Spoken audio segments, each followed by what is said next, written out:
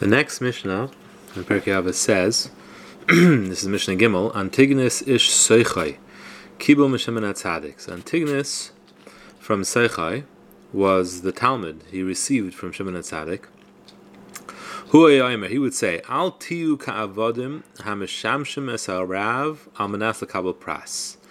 Don't be like slaves, servants that serve their master on condition that they receive pras, which typically means reward.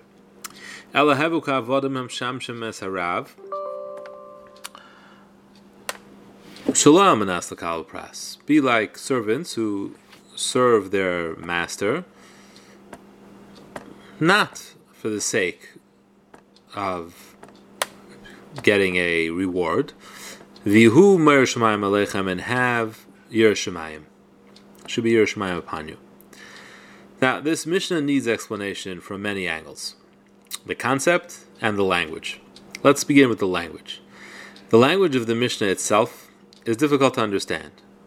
It says, don't be as servants who serve with the condition they receive pras. Now, pras, Peiresh Samach, is typically translated to mean a reward or a prize. And this is a strange term to use because a servant works for schar, sin chaf reish, for payment. No one works for free, right? You don't get anything for free.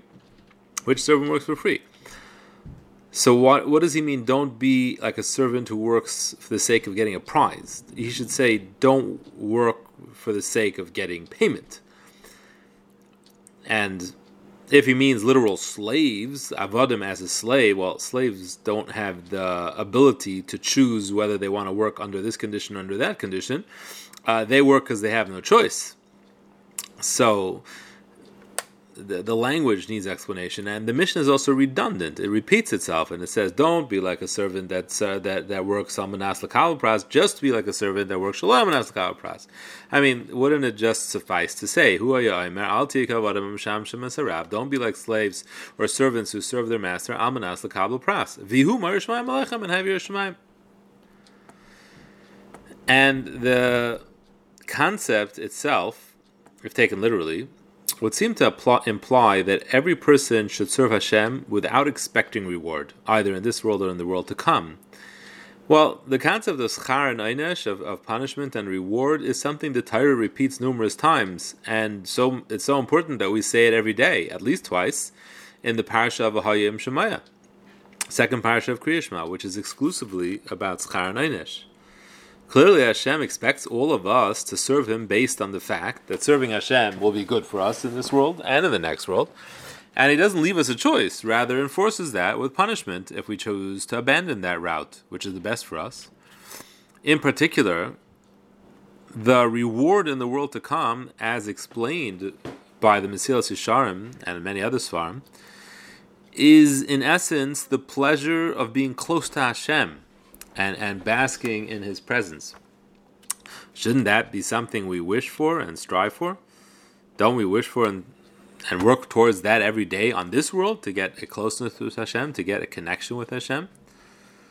So what is the understanding of what Antigonus ish Seichai is encouraging us to do? Why would we not want to serve Hashem on condition or with the understanding that we'll get close to Him? And how does the statement that the Mishnah ends with, and the fear of heaven should be upon you, how does it follow the statement? What's the connection here? That we should serve Hashem without condition of repayment.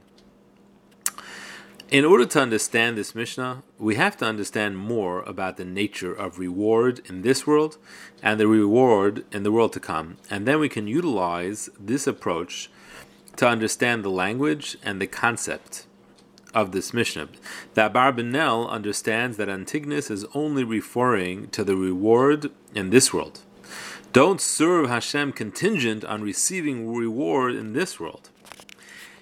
Because the reward in this world isn't the true reward for mitzvahs, as Chazal say, Schar mitzvah b'hai al moleka. There is no reward for mitzvahs in this world. So now we have to calibrate our understanding of what it means reward of mitzvahs in this world. What is V'hayim Shemaya talking about, and what is the reward in the next world? And then we can really understand what this mission is talking about. And in order to do that, we have to learn a Rambam in Hilchos Tshuva, which Amir Tashem we shall see tomorrow.